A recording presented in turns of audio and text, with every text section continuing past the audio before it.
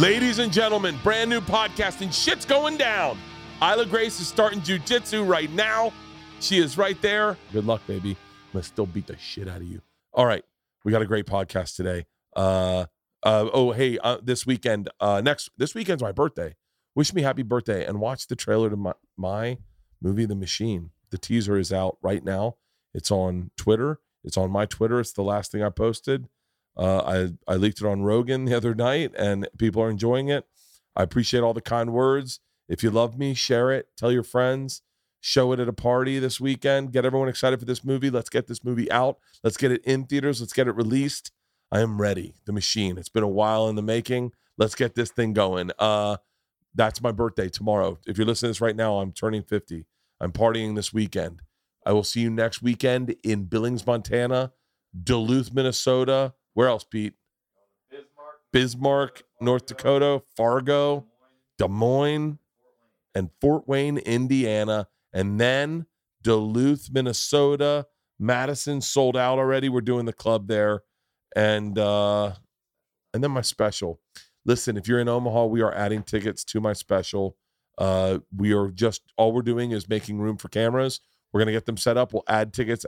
Probably the week of, we'll add tickets. I'm sure I'll call into Todd and Tyler and let you know. Without further ado, today's guest, my friend Fortune Feimster. Fortune has a new special on YouTube. Nope. It's on, oh my God, everyone's on YouTube these days. It's on Netflix. Gangster. It's called Good Fortune. She is awesome. She is one of my closest friends in comedy. I love her to death. And I know you love her too. Go support her. Watch her new special, Good Fortune, on Netflix. Without further ado, my friend, stand-up comedian, Fortune Feimster.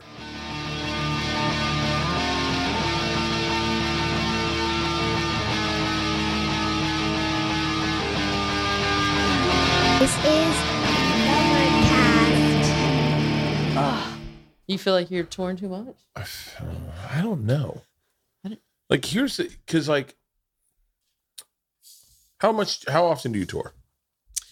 This one was like a year and a half. Straight year and a half? Yeah. How many weeks off in between shows? I took 3 months off in the middle of it because I filmed in Toronto for 5 months. Are you the most low-key successful comedian in the country? Are you the most on the DL? You are the most successful comic, and you don't promote it. No. You don't talk about it. How many movies were you in this year? Movies. How many TV shows and movies? Well, I did this big Arnold Schwarzenegger TV okay. I mean, come on. You really have. You are like. Who's your manager? I'm not the. Is it it's like Judy now? Oh, did you not know that? No, I didn't know you came with Judy. That's great. With Judy and Adam, who was my stand-up Yeah. agent, is now He's had a lot of gangsters. Yeah. Yeah. He works with Big J. I think so. Yeah. Genovese. Mm-hmm. What a great Genovesian. Genovesian. Yeah. Oh, so that's like. Is that Armenian? Oh, okay. Oh, is this? Are we going? Oh yeah, we're going. Okay. We're going, yeah. Genovesian. Yeah. Genovesian. So I'm with your gal now. What's Arnold Schwarzenegger like? Amazing. Yeah. You would love him. Was he like? Was he everything you want him to be? Yes, I'm telling you, Bert, you would love him. Really? And love hanging out with him. He's so fun and has a million stories. Really? He's that guy that's like shaking hands, meeting everybody, telling jokes, very charming. Smoking cigars? Cigars every day. Really? Yeah. Just every day. Is he in good shape still? Yeah. What is he got to be 72, right? 75, I think. And just, jacked. What was the movie? Can you talk about the movie yet? It's his first ever TV series. What? Yeah, and it's for Netflix. This big action series by the guy that created the Reacher show on Amazon. Okay. The Nick Reacher Santora. show, so I got into a deep dive on the Reacher series, the TV show. Uh-huh. Yeah. First of all, the lead is a stud. Yeah. He's a stud. He is. And Alan. I got this. The one I saw was when they came in to punk his roommate in the prison. Did you see that? No, I didn't see that. These dudes came in. They're like, "Yo, give me your glasses." And the guy's like, "Okay," and gives them his glasses. And then the guy comes out. It's such a badass series. Yeah. And I thought to myself, there's certain series like James Bond wasn't the smash hit that we thought it was. The series, the books were good. Yeah. I'm just listening to this on some history podcast. But like you look at the Reacher series, the Reacher series was like a smash hit. Yeah. It's like The Firm or like, what's the ones where happens in the Vatican and the weird bald guy cuts his leg? Oh. The Dan Brown books? Yeah, but I can't think of the name. But like they're such a big hit that Tom Cruise did them. Yeah. Have you done a movie with Tom Cruise? I have not. No. Do you want to? I would, yeah. Would you have you ever thought about switching over to Scientology? No, I have not. My co-star on this series was in the Top Gun movie. She played Phoenix. Who's Phoenix? The only female fighter pilot. Oh, yeah. For real? Yeah, she's awesome. So this series is gonna be great. What's the name of the series? I don't know. We called it UTAP, which was Untitled Arnold Project. So the official name is still being figured out. In Toronto, 5 months. 5 months in Toronto? Yeah, and they shot every episode like a big movie. It was crazy. I was doing all this action stuff. For real? Yeah. Oh, I can't wait. I keep telling Arnold I'm an action star.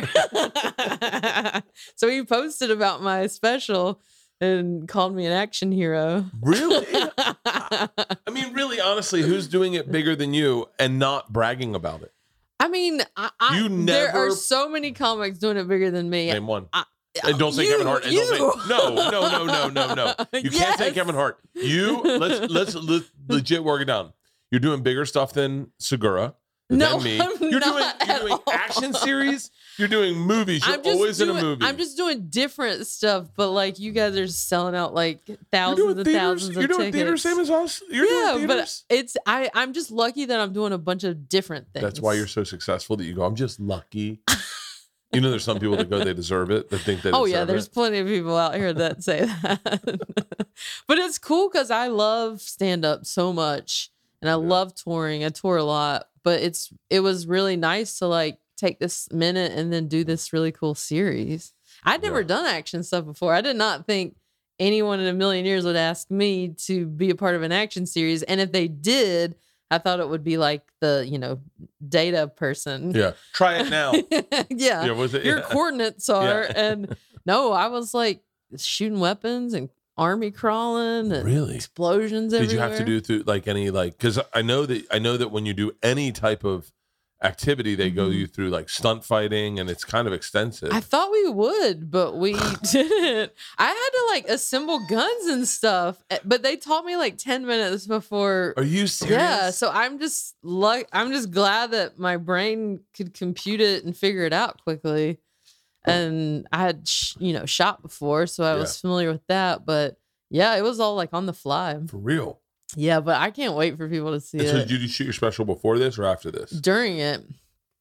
Yeah. Because I had been touring like hardcore. Like this tour was like 165 shows, maybe 100 cities. Really?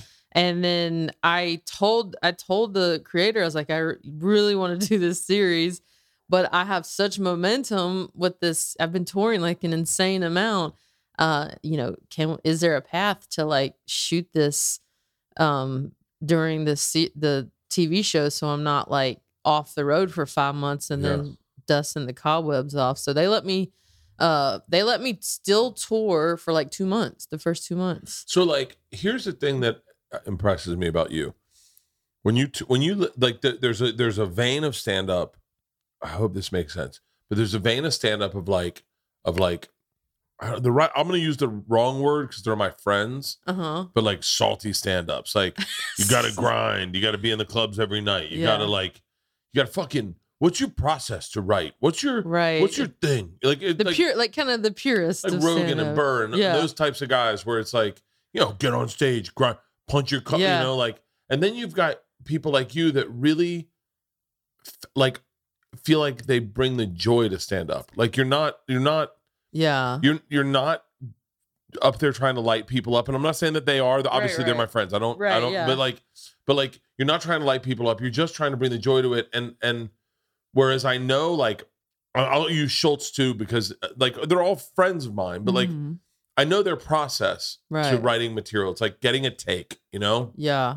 exploring a take. Mm-hmm. I know I have a little slightly different approach, but what's Yeah. your approach to writing material? Well, I think with my first special, I really like leaned into the storytelling Yeah. of stand up, and I liked it. I was like, oh, I like how this feels. This feels very authentic to me. It feels good. It feels, yeah. Yeah, and I'm not really a setup punchline person, but I feel Not like either. stand up's kind of gearing away from that anyway a little bit, don't you? Like it seems like stand up's becoming more personal, where people are sharing more of who they are.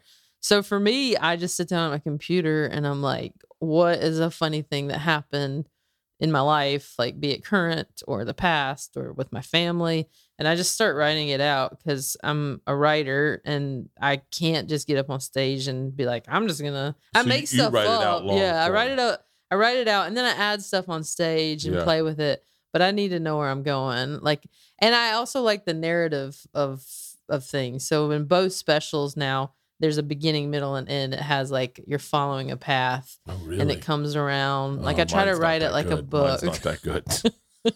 Mine's not that Yours good. is perfect. No. But everybody does their own thing, you know? Yeah, yeah. Everybody's kind of finding what works for them.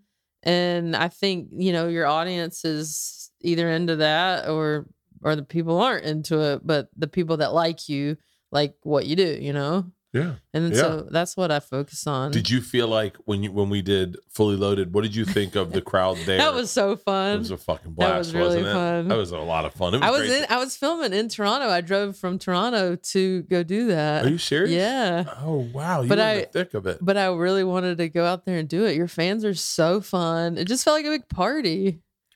I think that's what that's what it should feel like, you know? Like it I don't know. I've never really I don't put too much thought into anything. Into anything. Anything. Like I think of applicable things. Mhm. I have a Warren Buffett look on life. Mhm. I want to touch it, I want to feel it. I want to feel it. Like I want to feel everything. That's why sobriety's been so tough on me. I'm having a hard time feeling things. Oh, interesting. Yeah. Because it's all of October, right? Sober October. We're almost done. And now I feel my best. It always happens the very last week that I feel absolutely spectacular. Well, your body's detoxing. I know.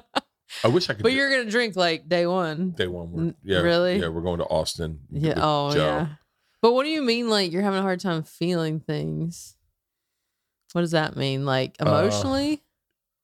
Yeah. Yeah. Like I do this a lot. You're not letting it like penetrate. I don't know. I think I think I'm a more intense person. Yeah. When I'm drinking, I feel I don't know. I let my fluids go. You know, like I don't know. So when you're drinking, you feel like you're more in touch with stuff. Things. I'm more in touch with emotion. Okay. I think, but a lot of that emotion is anxiety. Oh. Yeah, I've had no anxiety for this entire month. I've had zero anxiety this entire month. You don't strike me as someone who has anxiety. Oh my god. You're full of anxiety. But like with what parts? Like all of it. all of life? Right now, if I was drinking, I would probably be drinking today. Okay. Because I have a flight tonight at 11 and into Minnesota, and and I'd be nervous about it. I'm not nervous about it, and I'm not nervous knowing I can't drink on the flight. I'm not nervous about that. This sounds really silly, but I've just lined up 2 episodes of Game of Dragons or whatever that is. Oh yeah. House of Dragons. I know that's 2 hours. I have a couple history podcasts I can listen to at takeoff. I'll do the Calm app and see if that puts me to sleep. Right. And then if I wake up, I know that the flight won't be more than like 3.5 hours into Minnesota, right? That's not bad. Yeah, it's not bad. And so I can sleep a little bit on the flight and then but you don't like flying. I don't like flying. I've really bad flight anxiety. I see. And so but I noticed that I'm just like right now I feel good. Like last night I got on the treadmill and I had a good workout, and yesterday I was on the treadmill and I had a great workout. Yeah. And I'm firing hot, where it's like on stage I've never been more in touch with my creativity. Oh, interesting. But you're like, but I like a drink. It's crazy. It's crazy. It's that I don't know if I'm happier or not. You don't drink much, do you? I mean, I drink, but I'm not like a Lush. Like, what is that? Like, what is it drinking? Like a couple old fashions or so a week. And then do you feel a buzz? Sometimes, but I don't drink to get drunk. I genuinely like the taste of an old fashioned. Really? Yeah. And like if we're going to dinner or something, I'll order one. But I don't need like 4. Like, okay, you know what I mean? but do you smoke weed? Not a lot, no. But you've done edibles. Yeah, I remember sure. I watched you with Chelsea. Yeah. And so, like, do you like the feeling of getting out of control a little bit? No, I don't. I don't. I'm sure that's some sort of thing, but I like knowing. I like being in control and not letting myself go haywire. Really? And not because growing up, I had to be the responsible one. Really? I had to be the one that kind of took care of everybody and make sure everybody was okay. So it's hard for me to flip out of that. I'm always like, well, I'll drive, I'll get us there, I'll do this, I'll make sure everybody's where they need to be. I was like a little grown up, even though I have this like silly, crazy personality. I still was like uber responsible. Do you drink coffee? I love coffee. I love coffee. Love coffee. And then, by the way, that's one of the things I can't have when I'm drinking. Really? Yeah, because my anxiety goes out of control. Oh yeah. But I love it. It's what I like look forward to at night, knowing that in the morning I get to drink coffee. Can I tell you? I try to keep it to the morning. I've been really treating myself with coffee lately, and I've been double dipping. So I do like I do a really big hot cup of coffee. Yeah. And I enjoy it. And then when it starts to get too cold, I put it to the side and then I do an iced coffee. Put that ice in there. And so today I've had 2 cups of coffee. Yeah. But there's nothing better.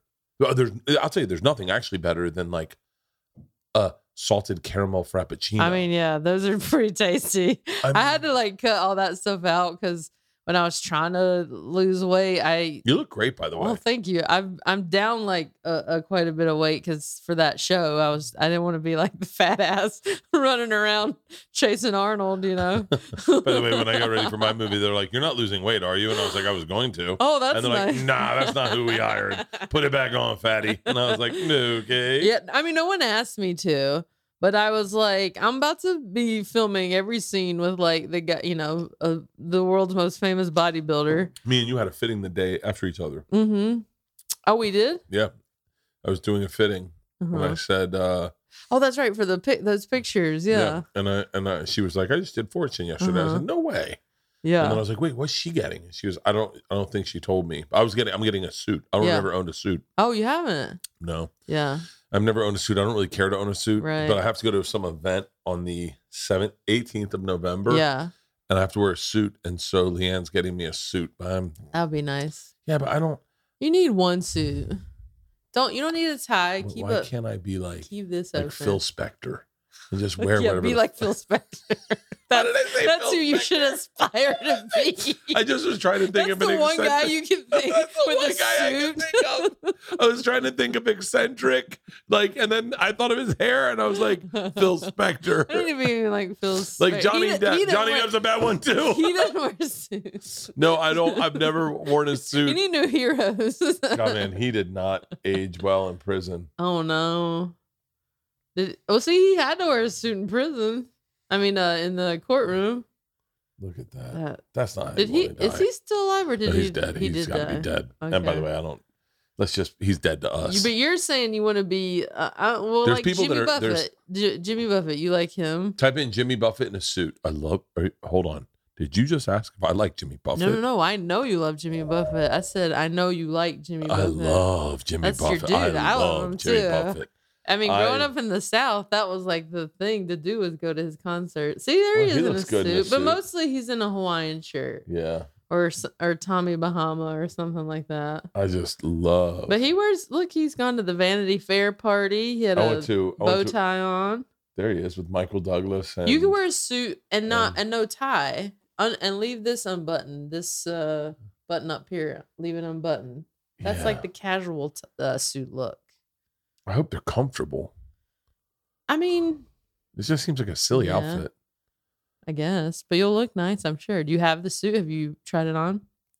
No, I got fitted for it. And then burp into the microphone. Sorry, I just had ramen.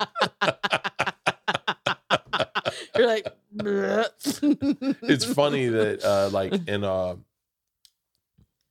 gender fluidity is really like taking a hold of like high schools. Oh, really? Well, I don't know a lot of young people. I should phrase that and say I have noticed it more in my daughter's high school because they're an all-girls Catholic high school. Right. So maybe I wouldn't know if maybe the numbers are higher there. Yeah. But there's a lot, like any girl who's not non-binary or lesbian, or I don't even know how to qualify people anymore. Right. Really, what I don't even know what the exact term. I don't think anyone's calling themselves lesbians anymore. I mean, I'm so old school. I'd call myself that, but I'm probably not the best one to ask. I don't know either. I'm like, I'm a lesbian. I like the old school lesbian. Lesbian's like old school. It does sound like like something you would have discovered on an island. Oh shit, it's filled with lesbians. Lesbian. That's a fun island right there. I think I'm going to say this, and I hope I'm not afraid of getting in trouble, but it sounds aggressive. But I think they identify as queer. Okay, yeah, I think that is that was a slur when I was a kid, so I don't like saying the word. Yeah, same. Because it doesn't sound like a. It does. It's just it has a bad trigger in my head. Well, yeah, because you used to have people yell out the window, "Hey, you fucking queer!" And, yeah, but I think it's sort of that reclaiming. The last time word, I heard that, I was with a comic and we were walking down Melrose, and someone yelled out that to us, and I thought, who the fuck? That was 19. No, that was probably 1999. Okay, yeah. That's a long time ago. But anyway, my point is a lot of the girls wear suits. Oh, interesting. And it's so funny. I mean this wholeheartedly. I don't even mean this as a joke, but if you could be if I could have been non-binary and just worn whatever clothes I would have worn, I would have definitely worn a dress. You would have? I would love to wear dresses. For real? I would. Because I would hate to wear dresses. I love dresses. I hated them. What's so funny is that I love dresses. Because you like the no underwear. No, I would wear no underwear. No underwear. I would wear like a muumuu type dress. Oh, you want like a old lady dress? Yeah, I want a dress. Well, I guess it's because I'm fat. I just want a dress. You're like, I'm not talking about like a slut dress. I'm not gonna look cute. Your dong's hanging out the bottom. I guess not a shirt. As I walk, you just see the front of the dress go like this. I'm like, dude, put on some drawers. I would be. You're in a muumuu. I'm you not even wear joking. A muumuu now. More times than not, I've walked into a store and looked at women's clothes, and someone said that's the women's section. More times than not, and I've done it with socks. I've bought women's socks. Yeah. I've bought because I've tactile issues for your dainty feet. I bought women's socks in like a Brooks Brothers type place where they had these thin sheer socks, and I went, oh hell yeah, yeah, and they were like polka dot. Yeah. And they were like a little high, and I was like, oh, these are what I want. And I grabbed a few pair and I put them up, and they were like, oh, are these for you? And I said, yeah. And they're like, these are women's socks. And I went, do you have like double XL? You're like, but I want them. Yeah, but I want them. They were super thin. You like the thin socks? I like thin socks. I like the little meat on the bone to the socks. I don't want like the big wool ones, but I can't. I have hardcore tactile issues. So like I only wear one type of shirt. I very seldomly wear underwear. I have a certain type of running pants I have to wear to keep everything in place. Like no, yeah, I've really like does that mean you don't like the feeling of the things touching your body? I don't like things touching my body. Yeah. So if I could, I'd just you free ball pretty often right now. All right, like, all the time. Okay, all the time. Jeans. Like people say to me, "How can you wear jeans with no underwear?" And I just don't notice it. I do. Not only do I not notice it, I don't even think about it. It's not even a thought in me. But to put on a pair of boxers, yeah, you don't like that feeling under jeans makes such little sense to me. That's almost like tucking your. It would make more sense to tuck your jeans into your shoes. Interesting. Like I just don't. Yeah, I don't know. I guess it's just so part of the routine, you know. Yeah. That you put the underwear on. I would think with dudes, it's like trying to keep the stuff from flopping around. Yeah. That's how much I know about wieners. Don't they just flop around? I mean, like it'll hit your knee and Yeah. then your chest. If you run, it'll hit you in the face. You gotta. I don't have so big. I don't have a lot of swing there, Fortune. I don't have to worry that much. Don't you worry, it'll hit your knee. Can I tell you, Isla sent me this video the other day, and I was like, oh, it's in our fucking Instagram. She sent a video of me of a dude doing jump rope, not wearing underwear. That's big on TikTok right now. But you saw the same video? I just feel like every time I go, I don't know how this is in my feed, but every time I go on TikTok, it's dudes bouncing around with their dicks. I'm like, I don't think I'm the target audience, but the algorithm is I can't. They're jump roping. They're like just walking around, but they're like jiggling the stuff. It's the thing. I feel like it's one of the trends. Look at this. Look at this. I probably saw she just this. sent this to me. Yeah, I didn't see that one, but that's what guys are doing. I go, Isla, why would you send that to me? I'm doing that video today. She's like, it's I'm like doing you that did. video today. Yeah, you should. Can you still duet? Is that still a thing? What? Put that up and then you do it side by side. I'm not good at I don't the know. trends on I'm not social either. media. Guys hate going to the doctor. I hate going to the doctor. I realize going to the doctor is what's necessary, but I want to avoid it. I feel like you're going to walk in for one reason, and then you're going to be there forever, and they're going to tell you 9 different things. It's really simple why I hate going to the doctors. And most men, Rex MD makes getting generic and branded Viagra or Cialis easy. Everything's online, even prescriptions, and they deliver to your door. No office visits, no talking to a receptionist. Super simple. Did you know that Viagra costs roughly $90 a pill?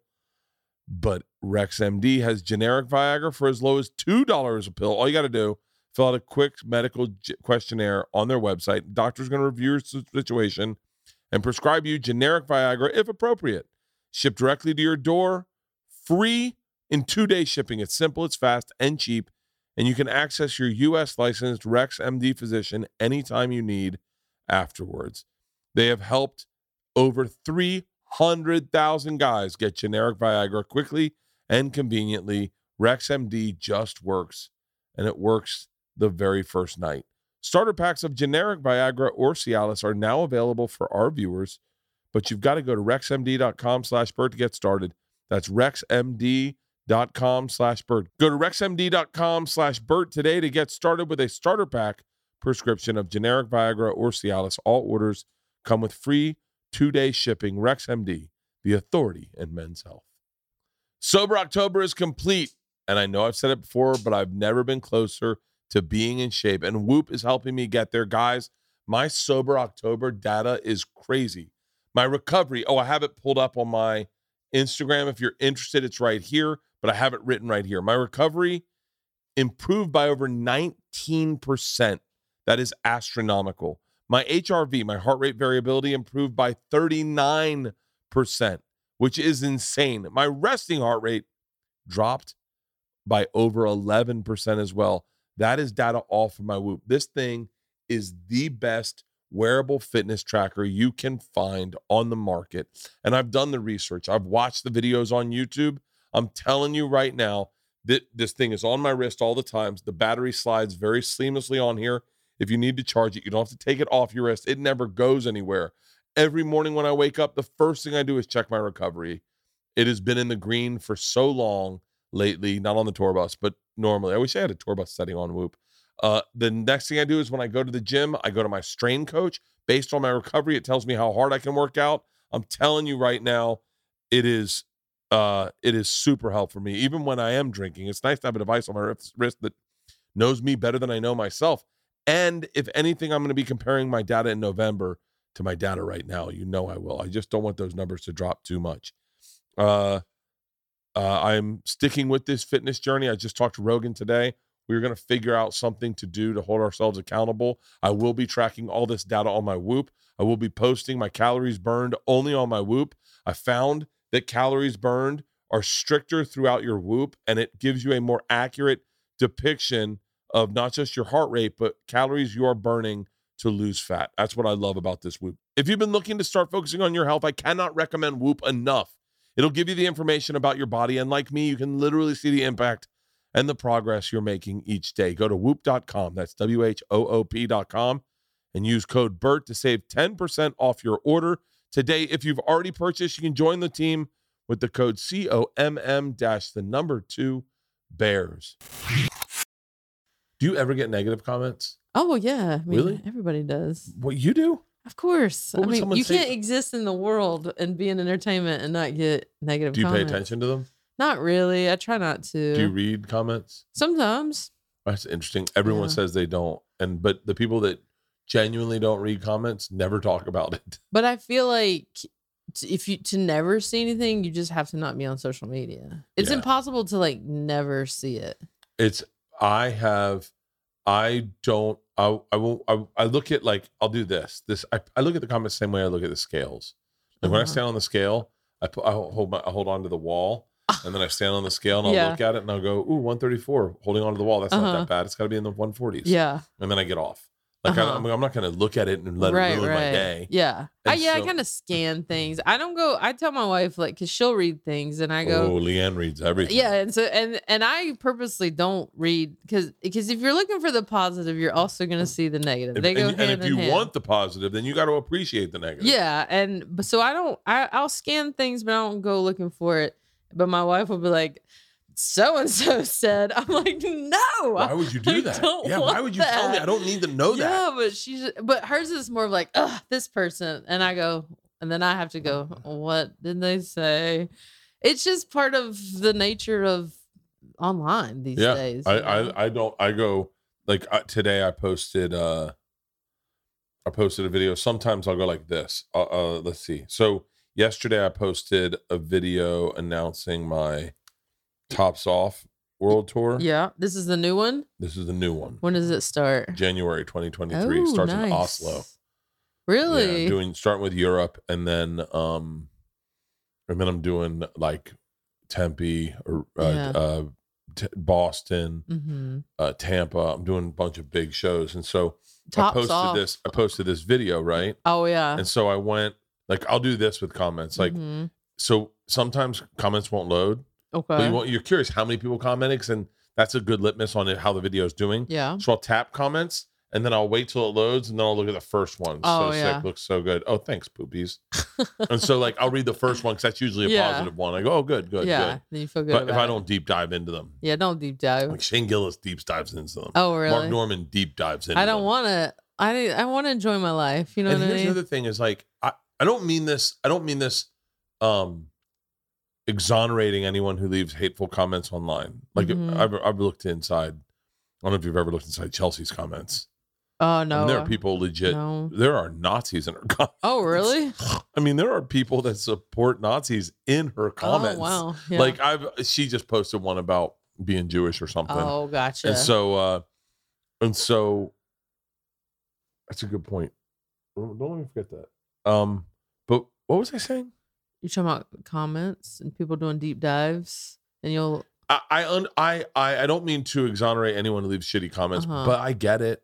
Like, I get it. I understand it. Like, you're trying to be funny. People do that. You're trying to be funny, and you don't think they're gonna see it. I've said crazy things on podcasts that I didn't think anyone was gonna hear. Yeah. And then you go online, you're like, oh shit, Dax Shepard follows me. Oh really? Like, you're like, fuck, I like Dax Shepard. Yeah. Why would I ever say anything? Right. Like, I really genuinely like Dax Shepard. I loved him on Punk'd. Yeah. Every movie he's been in, I've always gotten a kick out of the guy. Why would I ever like be on a podcast and say something crazy? Right. Because you just are just talking shit. Right. And I think sometimes that's what people do. There are hateful people online. Yeah. There are hateful people online, obviously. Unhappy people. Yeah, unhappy. But like, even still, I also get that. This world's a pretty sad place. It's not fair. I was telling a story to someone the other day. It was Nimesh. It was Nimesh Patel. Was it Nimesh? And I was getting Burger King for Isla, and I was coming back. I saw this guy, not like greasy hair, stained t-shirt, tucked into basketball pants that weren't really basketball pants. They're the kind that you'd get on sale at Marshall's. Not brand sneakers, maybe 45, walking out of Burger King, fat, overweight, not an attractive man in the slightest. And he went and he had to go wait for the bus. And I thought, I can't imagine. and I mean this respectfully to anyone that is living this life, I can't imagine how different my life is from the guy who has to take the bus to go eat lunch at Burger King. Mm-hmm. Like the guy that doesn't even live near a Burger King, Right. and has to take a bus out to go get lunch at Burger King. Mm-hmm. And when I see that guy, that's who I picture as leaving a shitty comment. Mm-hmm. And I go, I get it. And by the way, you're allowed to. Yeah. You're allowed to. If I'm sitting there fucking getting on a private jet or trying to entertain people, putting myself into a classic car and driving around the hills, and you see that and you're like, dude, fuck that guy. Fuck that guy. You see me like standing in front of a theater of people, or I'm getting ready to do a movie, or I'm like surfing with my daughter, and you see that, and that there are people, the people I want, the people that come to the shows that we do it Fully Loaded. I really think, and I know a lot of them because I communicate with the fans. I hang out with the fans. I drink with the fans. Yeah, there are people that just want to live awesome lives too. Yeah, they want it. You see. They see you surfing with your daughter in Hawaii, and they go, "Oh shit, I want to learn how to surf with my kids. Let me put aside a little loot and fucking let's do that, guys. Let's go to Turtle Bay. Let's do 1 week. Let's do Turtle Bay. Let's really treat ourselves." But for every one of those who goes, "Oh, this is so cool. I want to do that with my kid." There's the guy that's like, "Fuck you," because he knows he'll never go to Hawaii. Right. So you gotta. I don't mean to exonerate them entirely because it's not. But you see where it comes from. This world's not fair. It's a crazy. There's a little girl who lost her dad 2 days ago, I'm sure. Yeah. Right? There's a kid getting, it's like David Tell said, the Lord has a plan. Oh, does he? What about the boy getting fist fucked at a camp now? Oh, God. Yeah, there's a butterfly landing on a kid's head. But what about that kid? Like, the world's unfair. Right. Legit unfair. And I think that's I don't know. It was poetic. You told me that you were not in touch with your feelings sober. I don't think that's true. You're feeling things. I do feel things. I think I used to have an intense access to sadness. Like I could see sadness in I could see hopelessness sometimes, and I don't know why. I don't know if it's like just I could find empathy for people. Right. But not now? No, it comes in waves. You don't feel it to the same degree as then. No, it comes in waves. Like I'm a really weird person, Fortune. like I dream very intensely. But, really? But in waves. Not all the time. I can't remember my dreams. Are you being serious? Yes, seriously. I'll wake up. I have a friend that's like, "Do you have any dreams?" Every now and then will ask me. I'm like, I don't know. I cannot remember. I had a dream last night that Miss Pat was trying to get me to say the N-word. What? That's a very bizarre dream. On her show. She's like, I need a white guy to come in and say, ... This is in my dream. I'm hearing the N-word. And I go, Pat, I'm not doing that. She was like, you're acting. I go, yeah, but Pat. I go, in today's culture. She was like, do it. Please do it. No one will do it. And I'm like, such a weird dream. Yeah, it was a weird dream. Have you talked to Miss Pat lately? I've been talking to her a lot lately. Oh, really? Yeah. I've been talking to Pat a lot lately on the phone. She's so funny. She's killing it. Yeah. She's really killing it. Yeah, for real. It's cool to see a lot of comics. So, as the most successful comic in this business, what's your one show that you want to do all the time? What's the this is the right question. At what point in your career were you the happiest? Gosh. I think you can say life, because you can say life also. Yeah. I mean, I think the most meaningful time to be touring, I'll go a stand up right now, was after, we were all sitting at home for a year, however long. And then I had my Sweet and Salty special came out, the world shut down. And then people kind of discovered it during that whole lockdown. Great timing. Yeah. And then it's almost like you planned the pandemic. I didn't do it, guys. But how did you not come out with a bat soup ice cream? I don't know. I missed the mark. But I was doing clubs before that special, and I wasn't sure what stand-up would look like if people were done with live performance. Like, are we going to get back to doing what we do? And then my first theater tour started July of last summer, and these shows were like nothing I'd ever experienced, and I was selling better than I ever had, and I was making great money. It was like a whole different ball game. Married and feeling at peace. that feeling was just like, I remember looking out into the audience being like, I can't believe it. This is what I hoped for and worked hard for, and here it is right in front of me. And I think that was like really one of those pinch me moments of like, this is cool. Did you ever get imposter syndrome? I mean, it's so hard to like not compare yourself to other people. Or who do you compare yourself to? I don't even know. I mean, you see like comics you come up with and what are they're doing? I got to do more ads. I got to do more videos. I got to do more, it's more of that than it is like, I don't begrudge anyone any success. I think it's amazing. Yeah. But it's more of like, oh, I should be doing more. I think I don't. I mean, I think everyone probably compares me and Tom, but Tom's so far ahead of me that y'all are very similar, different. but very different. Well, he's. I mean, I think people may think we're at the same place in our careers, but we're genuinely not. Mm-hmm. Like he is so far beyond me on so many levels, especially with touring. Mm-hmm. And he'll say he's not as like to be humble, but can very honestly, like, and I say, like, if one of us is going to do Madison Square Garden, it's going to be him first. If one of us is doing the Forum, it's going to be him first. Yeah. Like he just is. He's really, and he doesn't need to promote really at all. Yeah. Like he just doesn't. He doesn't need to. That's the tickets nice. sell themselves. Yeah. I've always needed to promote. I've always needed to. I've always. But I don't mind it. It's also something I you're really also good enjoy. at the promotion. But I don't. I definitely don't compare myself to Tom. I actually made a rule one time that I wasn't allowed to. Oh yeah, because it would fuck up our friendship. I was about to say you guys are such good friends that would suck. Well, you can do the thing called Google Trends, where you can check where people are finding you on the internet. Right. And I've actually never. I did it back when I discovered Google Trends. Yeah. But I never put me and Tom in together. Yeah, that's good though. But the best part is that you both are doing super well.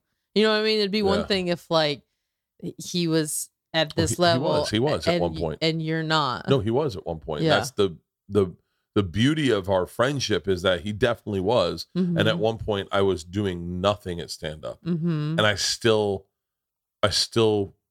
we still were fine with that. Like I was fine with it. I had to accept it because it's just a part of, everyone does. Everyone, you're going to have people that are just doing things at a different level than you at times. I get inspiration from people as opposed to comparing myself. I get a lot of inspiration from Joe Coy. Yeah. Like I think he works so hard. He works so hard, and his promos are so fucking slick. Like they just make me. But he's always been hustling. Even like in our Chelsea Lately days, he would be like doing clubs and be like, you got to do this and this and this and this. And I'm like, what? I was like very green. And he was selling, I want to say he was selling like sneakers. Like he just is a hustler. Yeah. I did a show with him at like, I want to say like the Ice House or something. And he had a whole like giant merch table and a DJ on stage. We're talking about the Ice House and Pasadena. He had this. It was like the whole thing was like he invested in himself, and his show and his fans. It was like 200 people, and they were eating it up, and they came with him through this whole journey, and now he's arenas. Yeah. But yeah, who was that group of Chelsea Lately people? Who do you, if you had to say the Chelsea, because like the Chelsea, that group was a group of bangers. Well, we were on the writing staff. A lot of us were on, not Joe, but he was always on the round table. Yeah. So the writing staff people, we saw each other all day, every day. You, Frangiola, Sarah Colonna, Josh Wolf, Heather McDonald, on it? Jen Kirkman. Christina Baczynski was on it for a second. She was, but we missed each other. Oh, really? We were not there at the same time. Yeah. I was on the writing staff 3 years. Really? Yeah. And the show was like 7 years, maybe. Wow. And then, but I did the round table the last year, I didn't write. Oh, really? I left to go act, to go do acting. And so then you came back the last year of Chelsea to do the round table? Yeah. I left in like January of that last year. And I think the whole show wrapped in maybe August. So that last like 9 months or whatever it was, I came to just do Roundtable. Was Josh Wolf Roundtable or writer? He was writer for a while, but he also did that too the last year. Really? Left writing and did Roundtable. That was a guy I always wanted to do Chelsea. You know, it's so crazy that you never did that, because that would have been perfect for you. But I got told no before I was a writer. I was trying to get on the panel. Oh, but I was told I was too laid back. Really? Yeah, and so I only got in because I got hired as a writer. What was I went to my oldest daughter Georgia 18 years ago. Jesus, almost 18 years ago, probably. No, probably 16 years ago. Yeah. 15. Was in preschool with one of the showrunners, one of the executive producers' daughters. And he was like, and now in hindsight, you realize everyone in Hollywood, no one likes confrontation. And so he's like, you should do Chelsea. And I was like, I'd love to. Yeah. He was like, oh, yeah, you should do it. And then I was like, great. He's like, have your people reach out. Yeah. And then they did. And they're like, it's an absolute no. Oh, no. I was like, really? But I think, I wasn't anyone. It's like, why would you take a chance on someone you've never seen? Yeah. I mean, I don't blame it. I don't blame Chelsea for it. I don't blame anyone at the staff. It's just, it's hard not to when it happens. Because like I felt that way about Comedy Central. Yeah. If you told me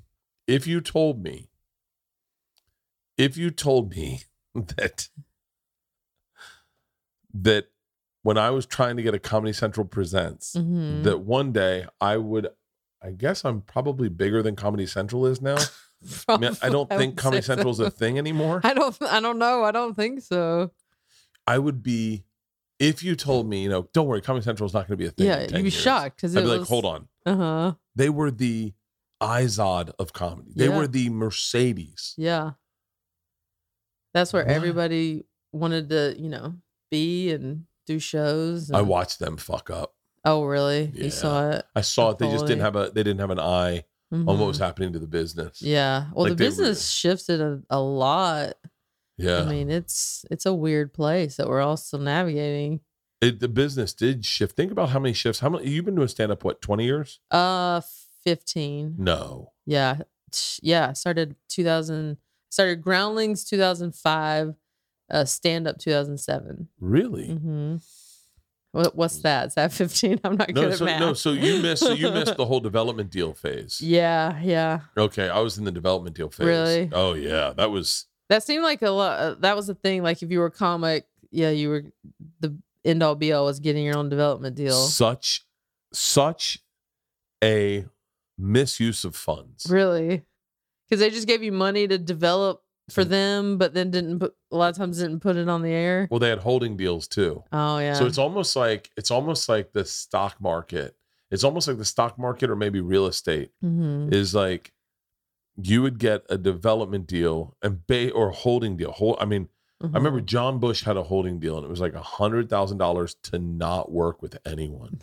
That's so weird. And that seems so weird now because we all do stuff all over the place. Yeah. And back in the day, you couldn't do anything with anyone if you were in a holding deal. Yeah. Holding deal meant ABC was you couldn't work with anyone. You only could audition for ABC shows. Right. They may need you. Right. So they would just throw money at you not to work with anyone. Yeah. No one threw money at me back then. I had a development deal with Will Smith's company, then with Fox, and then with CBS. Oh, wow. Yeah. I think like, I don't remember really, but like, I remember getting a development deal at CBS and realizing like I remember thinking this, they didn't need to give this to me. Right. If they had just said, hey, we might want to work with you. Will you not work with anyone? I was like, I won't work with anybody. I'm all yours, baby. You don't need to give me a dime. Just the promise of a maybe. I mean, back then we were all desperate. We were like, whatever you want. I mean, it was such. I'm glad you got paid. It was such a fucked up business model at the time. Yeah. That you watch it go, and that's I think that's what the future is you start just find the fucked up business models and go, that's going away. That's going away. I remember, can I tell you, I was in Richmond, Virginia, and I was doing a radio show, and the guy was doing Sherry's Berries ads.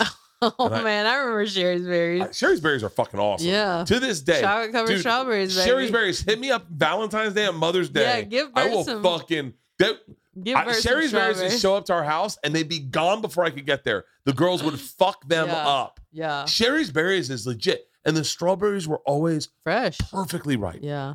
Like when strawberries taste like candy. Uh-huh. And you're like, when fruit tastes like candy, Yeah. that's what it must have been like to live in the 20s. I only want fruit dipped in chocolate.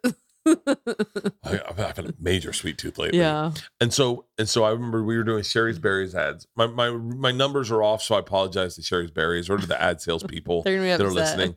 But I remember the guy did a Sherry's Berries ad, and I went, so funny. I did the exact same Yeah.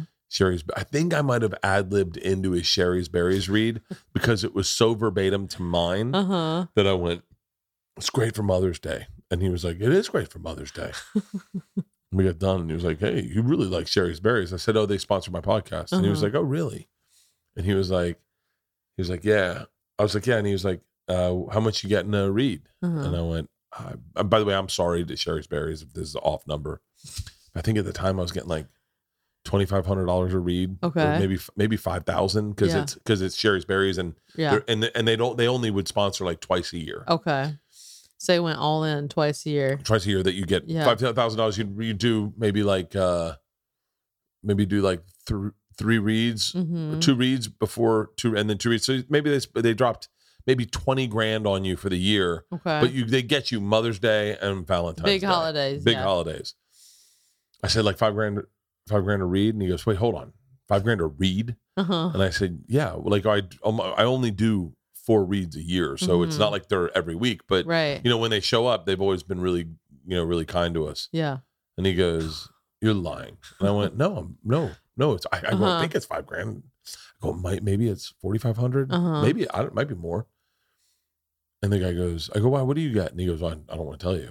And I said, is it that much more? And he goes, I make $50 a read. No. I went, you make $50 a read? And he goes, yeah, but I read them like I do like 4 reads. Oh no, like and a I was week. like, wait, you make like $100 on Sherry's Berries reads? He goes, and I have to pay for my own strawberries. Yeah, and I said, have you ever had a Sherry's Berries? He's like, no, I've never even fucking tasted them. And I was like, wait, how can you get being paid so little? And as I said that, a boss walked in, opened the door, stuck his head in, and he goes, hey, I'm going to lunch. If you need me, I'm gonna go to lunch. I'm doing a long lunch.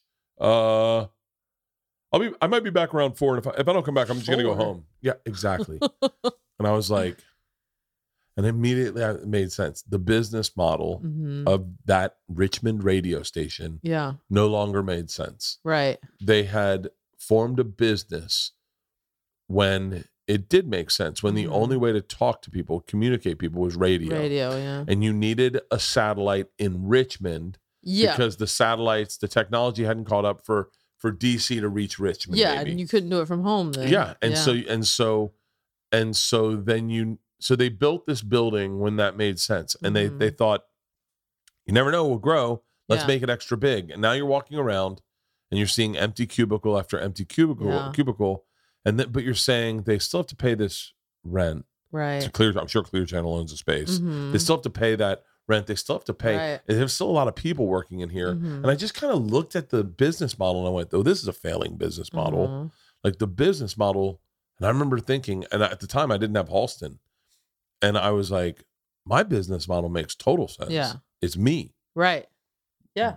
It's just me. And by the way, I'm getting more listeners in this Richmond radio station. I'm getting way more listeners in Richmond. Like no one's coming to my show going, yo, we heard you on. And by the way, just for the record, this isn't my buddy Sludge, okay? But like, no one knows who that is, but Brian does. But like, this is, I'm getting, no one's coming to my shows going like, I heard you on X Factor. Right. They're like, oh, I love the Birdcast. I heard you on Rogan. Yeah. And I was like, oh. So I think that's the future of this business is find the failing business models and insert yourself in there with a better business plan. Yeah. I think. I mean, that seems to be the thing is that, I mean, like you mentioned Tom, like the podcast, it's like he doesn't need a network or anybody. You just go straight to your fans that listen to you every week. Yeah. I mean, well, Tom and Joe, I don't think there's very many like Tom and Joe. They do it on a very different level. Yeah. It's like a whole network of themselves. And no slight on any of the podcast networks. And by the way, there's networks that are killing it. Yeah. There's networks that are legit killing it. Mhm. A ton. Yeah. But then there's an actual sizable amount that are doing this business very wrong. Mhm. They're stealing from the client. They're doing the radio model back Right. on podcasting. I don't want to get too in the weeds on this. I don't want to talk negative, but like I was talking positive about Tom and Joe is they're just investing in themselves and doing cool shit they want to do, and they're making cool product and making cool content. And it's like as a consumer, that why wouldn't I go to Joe? I listen to Joe. I mean, I'll be very candid. I listen to Joe every episode practically. Like I love Joe, but I love his podcast. Yeah. You ever listen to Joe's podcast? Yeah, for sure. I mean, I try to listen to a lot of comics podcasts because I like to, see what people are doing. And Who are your favorite podcasts? Who are your favorite comics on podcasts? Like when you see a comic on a podcast, who do you get excited for? Gosh, I always enjoy Nikki Glazer. She's always fun. Yeah, she's great. Very she's candid. a mile a minute too. I know. Well, she's always got an opinion on stuff, and she's very honest. Yeah, very delightful to listen to.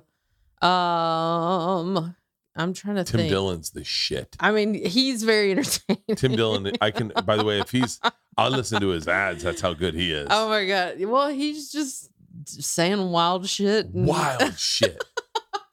Wild shit. It's funny. It's the best. Yeah. He's, in my opinion. Chrissy D's always funny. Dude, right? I mean, there's so many funny people. It's funny because, those personalities, if you did old school radio, they would have just been like, drop it, get him out of here. Right, He's right. not cool. I mean, good radio stations would have had them on. But like the majority of shit radios that I used to have to do back in the day, you dodged radio probably, didn't you? I had to do it in the early days of touring, yeah. Because I had a weird trajectory where I started stand-up in 2007 and was headlining by 2010. I never opened, never featured. Because I did Last Comic Standing. Oh, that's right. So it just like I had to suddenly figure out how to freaking headline a club, and then they throw you into radio. And what do you have any bad radio stories? And I have a ton. I never had like a crazy thing happen. I was probably boring, if anything. Like, I don't know, because it was early and I'm like half asleep. I know they want you, back in the day, they just wanted you to come on and do bits and be like on. And I was more just like, hey guys, You would have hated me. I came.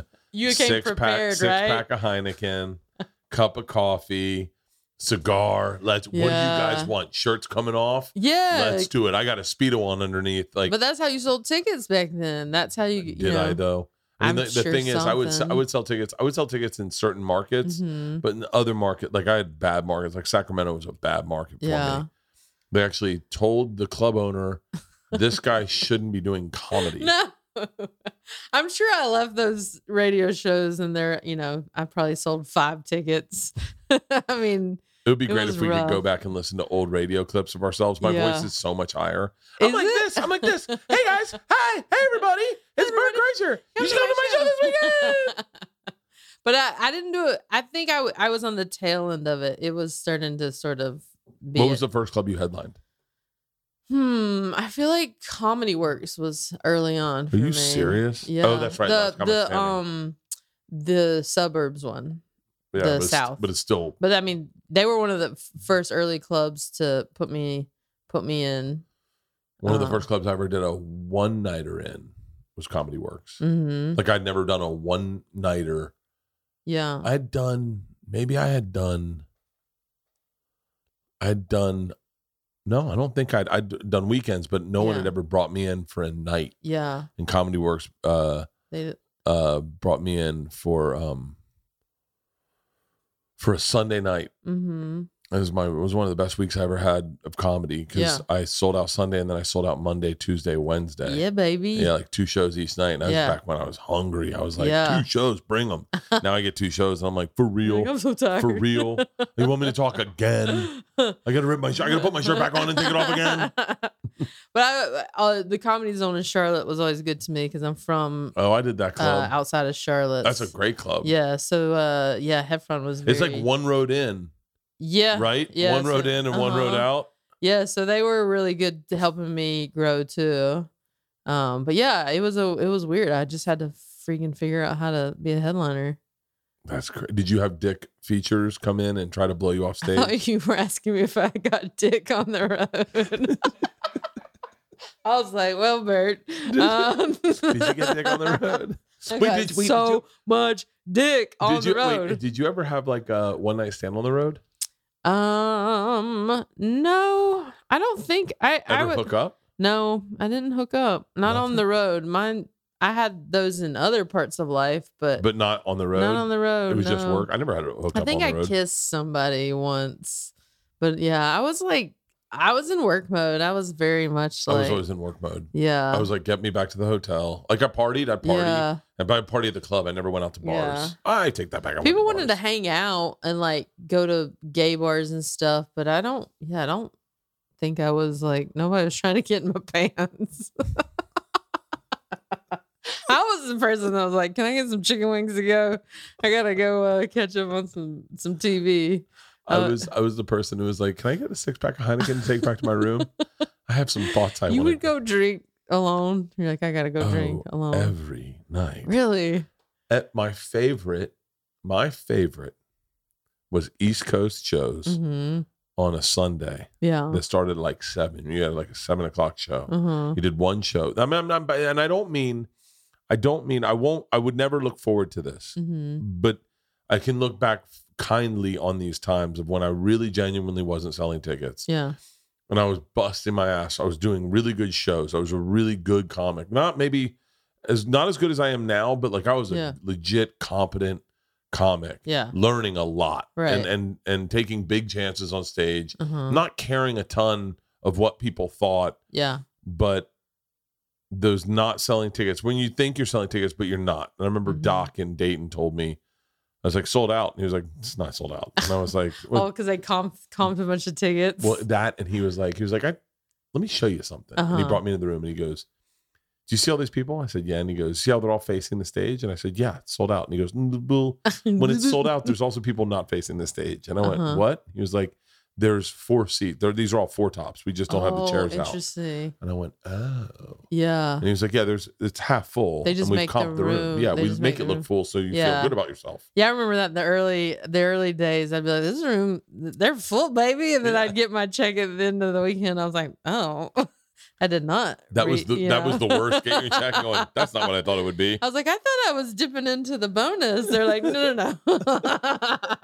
Then they show you your numbers. You'd be like, oh, wow, 115? I was like, but these rooms were really packed. They're like, yeah, bitch, we have an email list. But those days were like, I was young. I was super hungry. My daughters were babies. Yeah. I was excited to get home. I would come home on a Sunday night after a few drinks at the club. Yeah. And I would bring a 6-pack, and maybe like the late game was just wrapping up. Oh yeah. And I would organize my suitcase. Oh, it's like the greatest. It was the greatest.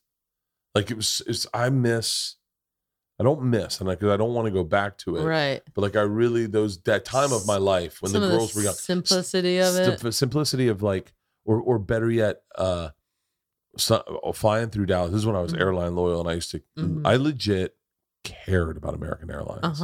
Like they were my ride or die. I didn't realize they did not give a fuck about me. I got chastised on the phone by a woman from American Airlines who worked for their I won't say the thing, but the concierge club. That was the concierge key. It's what Tom Pompa's looking for. I know, he's trying to get it so hard. This woman called me from the concierge key, called me and chastised me. Oh. As an adult. And I went, for something you had done? Because I mentioned concierge key. Oh, you're not allowed to mention it. I guess not then. And she chastised me. Oh. And then said, I'll give you a concierge key, but you need to understand something. Your little comedy sketches. Oh. You need to not talk about concierge key and do not mention American Airlines in your little comedy thing. Whoa. And I went, and it was so funny is I needed concierge at the time. So it was like, that was my thing. Yeah. And so I swallowed my pride. Sorry, ma'am. The second I could, I left them for a private plane. I was like, the second I could, well, the second I got a tour bus, I was like, oh, I'm just going to fly whatever gets me home fastest. Right. Yeah. I don't give a shit. I'm going to buy first class on anything. Yeah. I don't really give a fuck about. Well, coming up is when you're trying to get upgraded because you're not going to pay all that money for the fancy seat. So it's really important on your way up because you're like, oh my God, getting upgraded was like the greatest feeling in the world. Getting upgraded was the greatest. And I was getting upgraded when like American was like, that was like it was possible to upgrade. I don't think you can even get upgraded anymore. I don't even know if that's a thing. It's all changed. I mean, back when I first started flying 18 years ago with American, I committed to American Airlines when Georgia was born. Yeah. That's when I signed up for my thing. And like, I'm a ride or die, baby. I committed to American Airlines. And then you got chastised. My dad told me, you need to pick one. Mm-hmm. What's it going to be? Yeah, that was the advice back in the day for sure. I got told that too. Pick your airline. I picked American. Segura picked Delta. Because Delta was like nicer planes, but it was always more expensive and I couldn't afford that across the board. The upgrade process on Delta was more complicated. So Delta's upgrade process was based on the class ticket you got and your status. Oh, okay. So they have A, B, C, D. And so like you could buy a cheap ticket. So what Delta's business model was, if you, and I apologize to anyone at Delta was like, that's not at all what it was.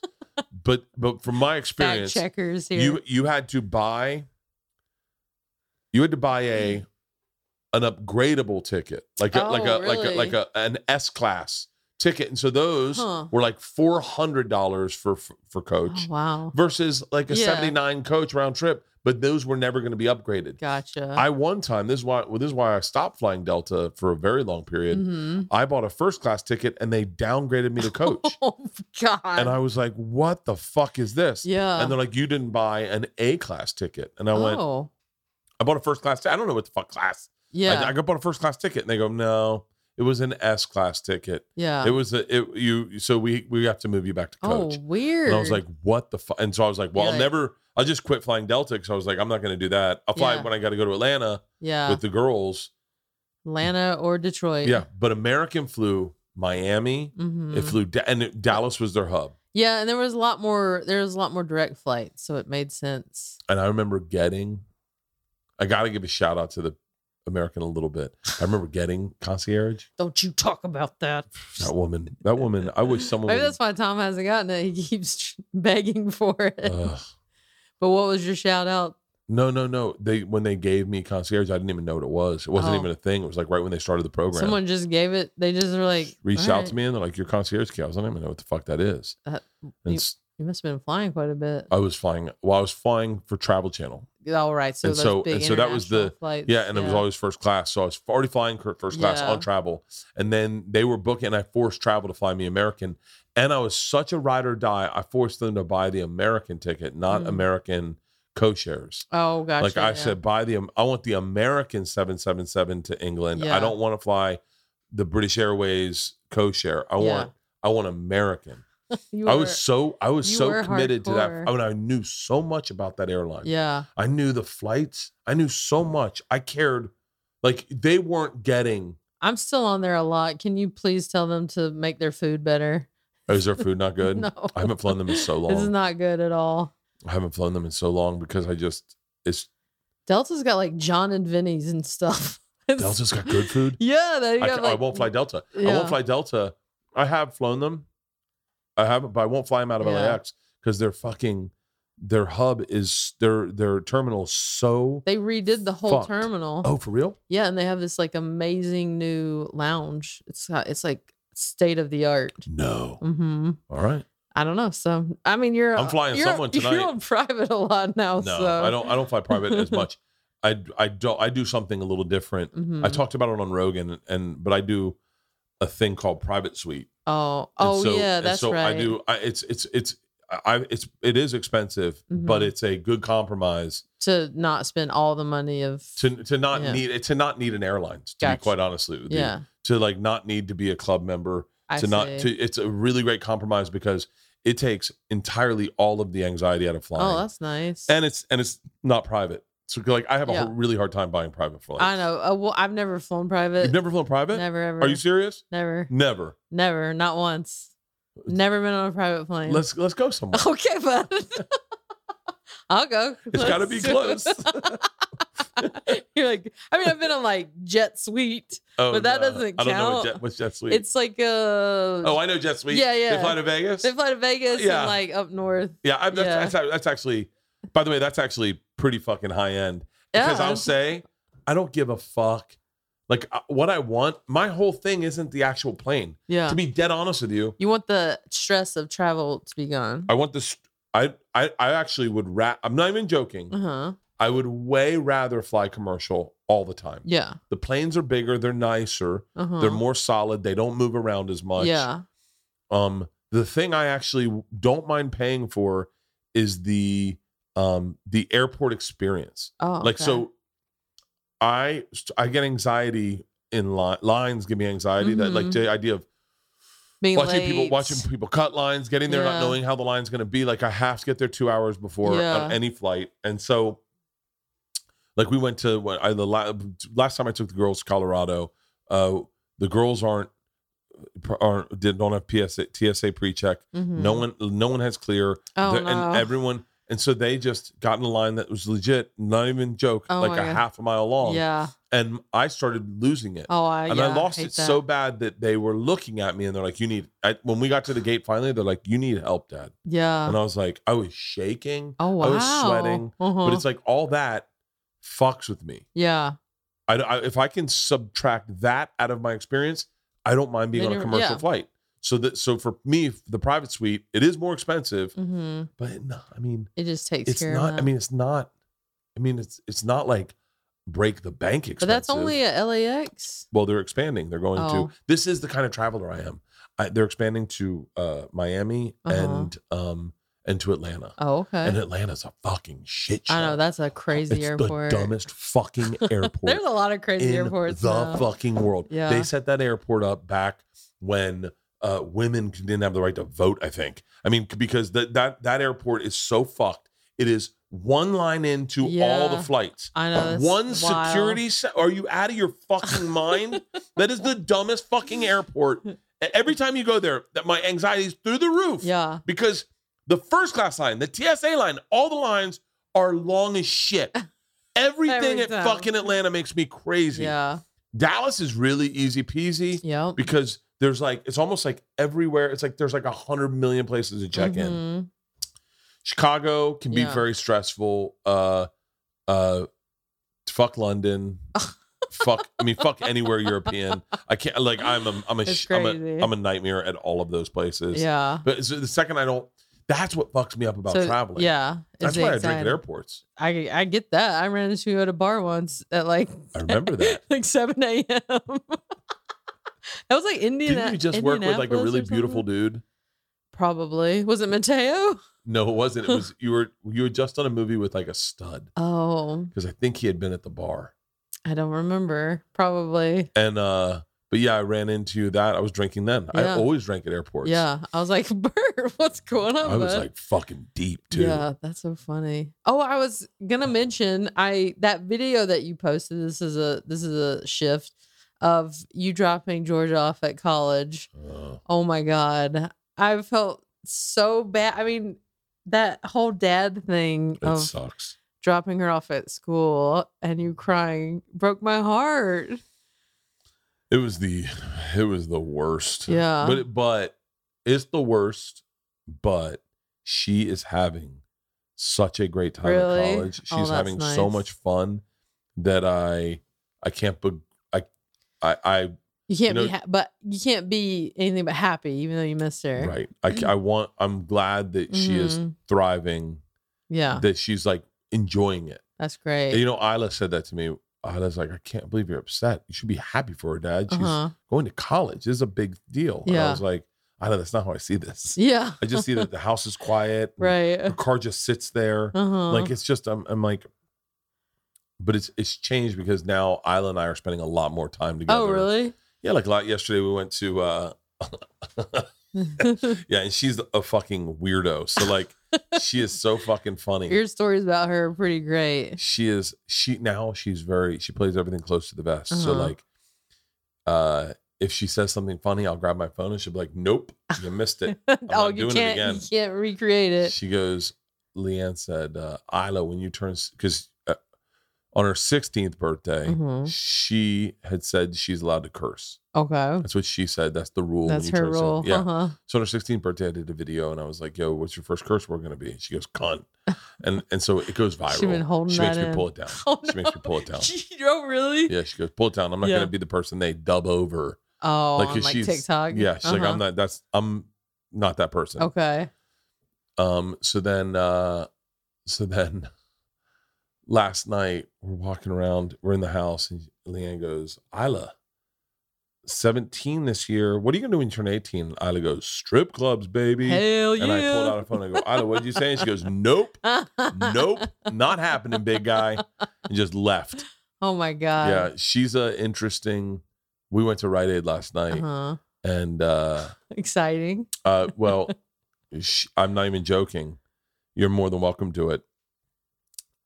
We were talking about my day today, and I said you were coming by. Yeah. And she goes, oh, and she goes by the fucking ice cream thing, and bought 5 things of fucking Ben and Jerry's. Hilarious. 5 different flavors. I go, what are you doing? And she goes, well, you never know, Dad. You never know. Fortune wants some ice cream. Fortune might want some ice cream.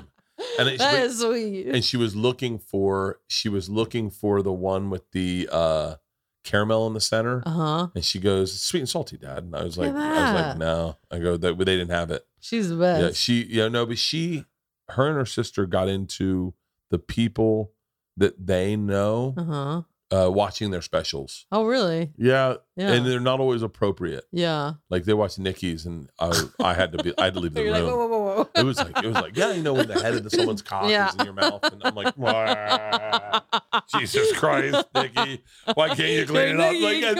It's so funny. I had to leave the room and Georgia and Isla and her friends are fucking crying. You're like, here, watch an ice cream dance video. It started a while back. And I think it was, I can't remember which one they started with, but Sweet and Salty was in the mix. Because they were like, who else do we know? Because they don't know who they know. Right. They're like, who else do we know? Yeah. And I go, Whitney. And they're like, nah. I go, you know Whitney. Yeah. Whitney has horses. I go, she goes, she's a comedian? Yeah. Like just over from the horses. Yeah, they just know the people. Funny, yeah. And so there's like a fucking ton of Ben and Jerry's in our Oh my freezer. God, that's so hilarious. Her and her friends ate $350 worth of candy. What? One night. That's a lot. That's either a lot of candy or very high end candy. No. It was just bullshit candy, and they ate all of it. Wow. Fucked it up watching movies. Last time I was here and I was talking to you and Leanne, one of them was giving you the teenage sass.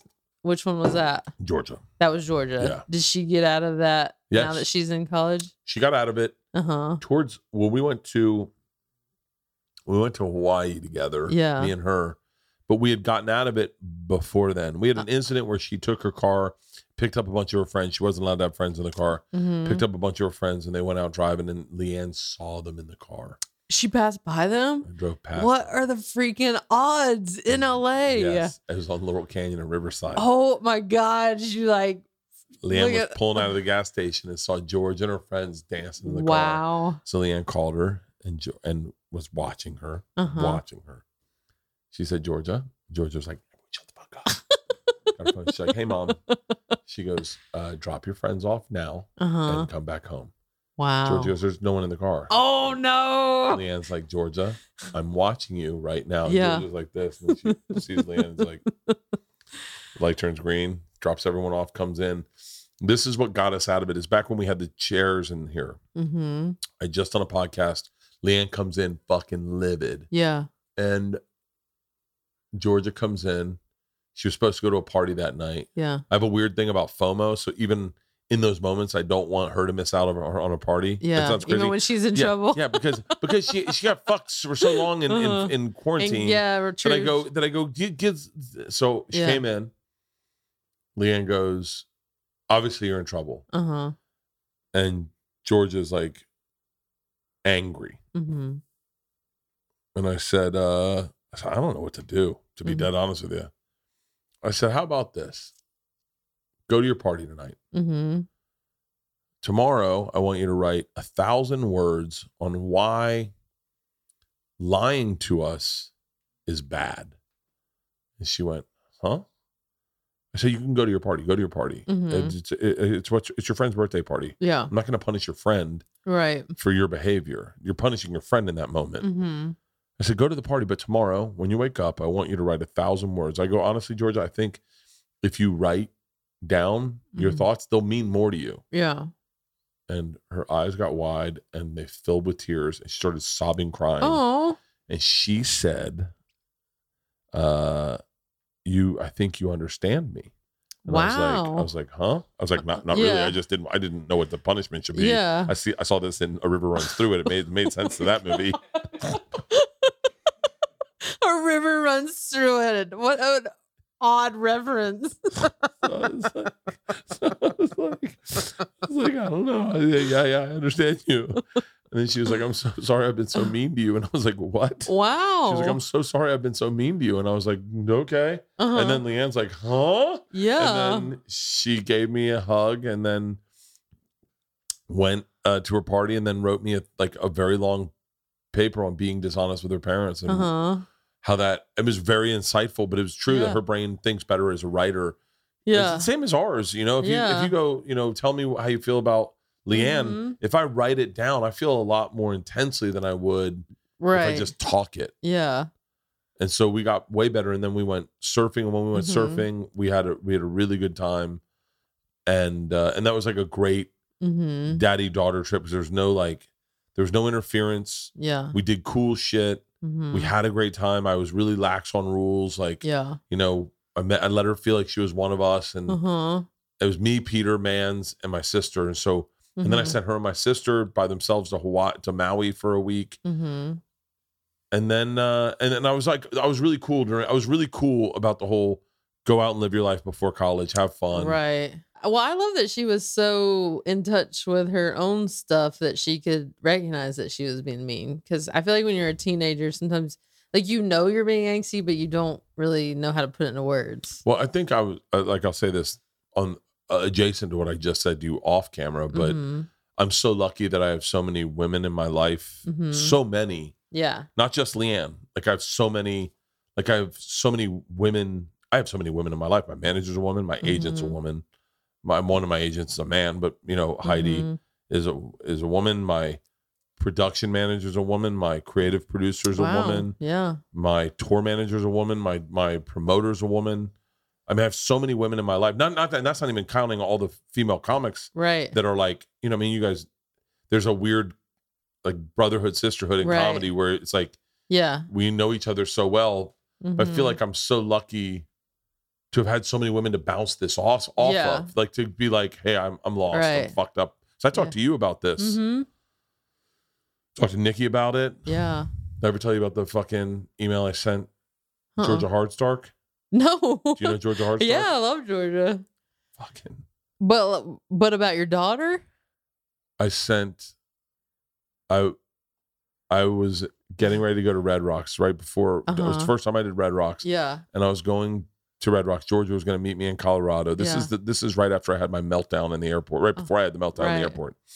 And I sent a very heartfelt message, Georgia. I don't know what I did to piss you off. I love you, and we're butting heads, and I want this to end, and I want to do whatever I can to make you happy. Yeah. How about this week? We just have a great trip. We don't fight. We don't argue. We just have a good time. It did not turn out that way. We did not have a good trip. But but I said, I just want you to see how great Colorado is, and I want you to see what the college experience could be like. And I love you more than anything in the world, and I hope we can get through this. Yeah. And then I hit send and realized you sent it to Georgia Hardstark. Yes. Oh my my God, that is so funny. It's Georgia had saved herself in my phone as Georgia, my favorite daughter. Hilarious. And I wrote, send it to Georgia, my favorite murder. That is too funny. And Georgia Hardstark. Did Georgia write back? I feel like she would be funny about that. She wrote back.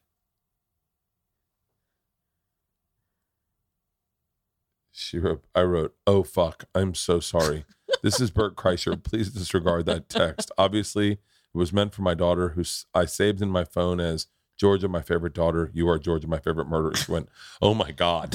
I'm reading this and was about to cry from how sweet it is. I knew she would say that. And then I was going to tell you that you have the wrong number, but that I also was once a teenage girl who hated her dad. So I was going to tell you, just be patient. Oh, yeah. Georgia Hardstark's a gangster. She never, I've shared that story before. Yeah. It's fucking, I love that she's didn't. She, you know, but I mean, I wouldn't care if she did. Yeah. But like that happened. If that had happened to me, if fucking Chris Hardwick had sent a thing and he was like, just so you know, and I would have been like, I would have told everyone that fucking story. Hilarious. She's great. I've sent that. By the way, that's not my only text to Georgia Hardstark. She's like, by the way, you've texted me like 10 times about your daughter. I've texted her on my old phone. I text her, hey, I'm grabbing I was gonna say Blimpies. I'm grabbing Subway. What do you want? Hilarious. And she was like, I think you have the wrong number. And I'm like, motherfucker.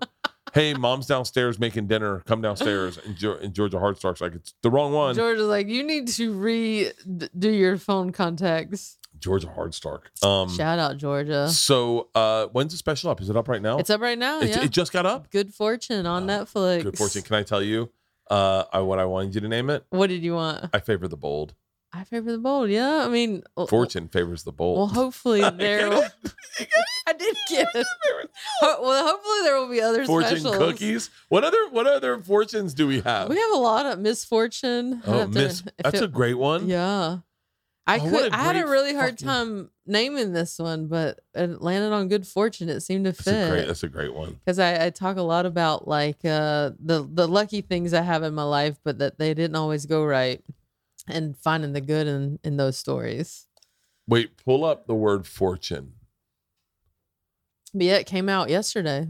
Really? Yeah, I'm excited. Oh. And so what have you done? What press have you done to promote it? What have I done?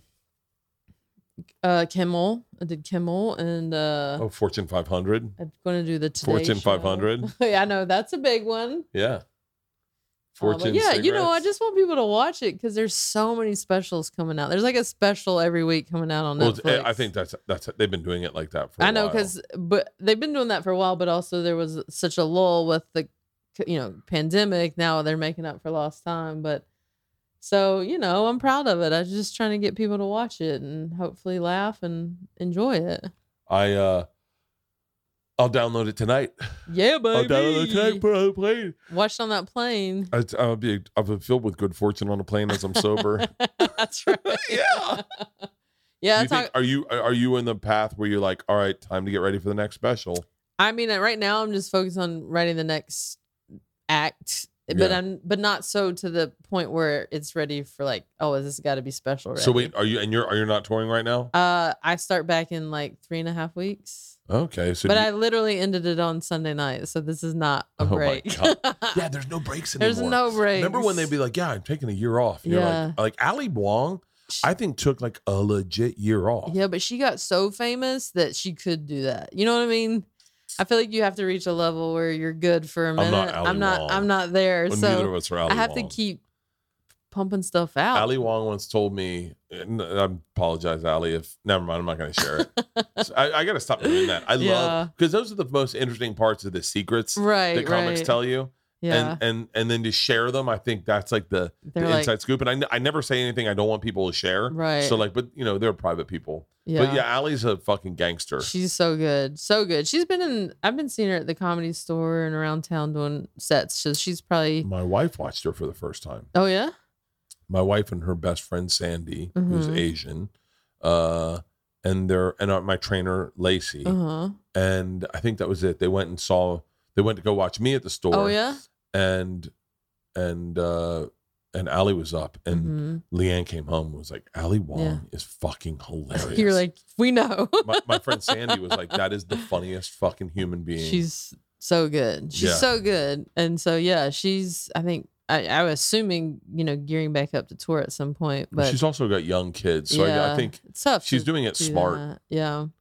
So I got to write my new act, and I'm going to take more time, though, before the next special. I don't want to rush into it. I want to really tour, but not in a way that's so aggressive that it's like I'm killing myself. Yeah. I want to like take my time with this one. But yeah, and in this special, I talk a lot about my wife and getting engaged and being married and what that's like. So I talk a lot about current life. Yeah. And me as an adult, whereas Sweet and Salty was me growing up and figuring out who I was. This is definitely me as like the adult version of myself. That's fucking great. So I can't wait to watch it. I'm excited for you to watch it. Are you and Tom still doing Netflix radio? Yeah, every morning. That's Monday funny. through No one ever Thursday. asked me to be on it. That's cool. We always want you on it. I know. Anytime.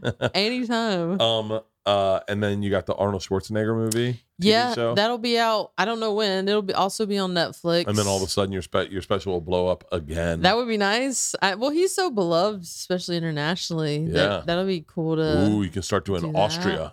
Yeah. One of our castmates went with him to Oktoberfest. Oh, Had really? like the time of his life. I bet. I was touring, otherwise I would have been like, "Come on, baby, I'm going too." But we went to his house a couple weeks ago. It was the greatest. For real? So fun, yeah. He had this like small event that he was raising money for and invited us to. I mean, it was like one of those things you got to pay a lot of money to go to. Fortune. Fortune. He FaceTimed me to invite me. No way. I happened to be on my computer because he doesn't carry a phone. He doesn't need to. He has people in his life that tell him where he needs to go. Please get me and there. he just all of a sudden I'm like, Arnold's FaceTiming me. And Fortune. he was just like on his patio and it was like invited me to come to this event at his house and was so lovely to us. And is he married again? No, he has a girlfriend that he's been with for a bit. Oh. Yeah, they're so nice. And so he like showed us around his house and all this. He has tons of memorabilia. I mean, he's been doing this forever.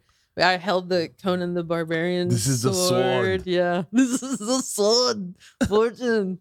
So I hope people, I don't know when it comes out, but I hope people like it because it was so fun. I really want to get to do it again. Oh, fuck yeah. We'll come back when that premieres. I would love to. We'll do another podcast. I'll be an action star, baby. God damn. Well, it's fun hanging out with the biggest comic in comedy. I enjoyed it.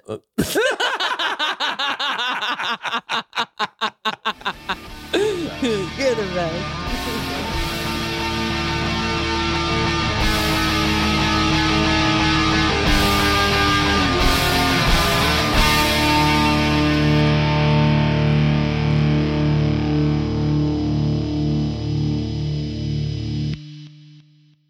This episode was brought to you by The Machine.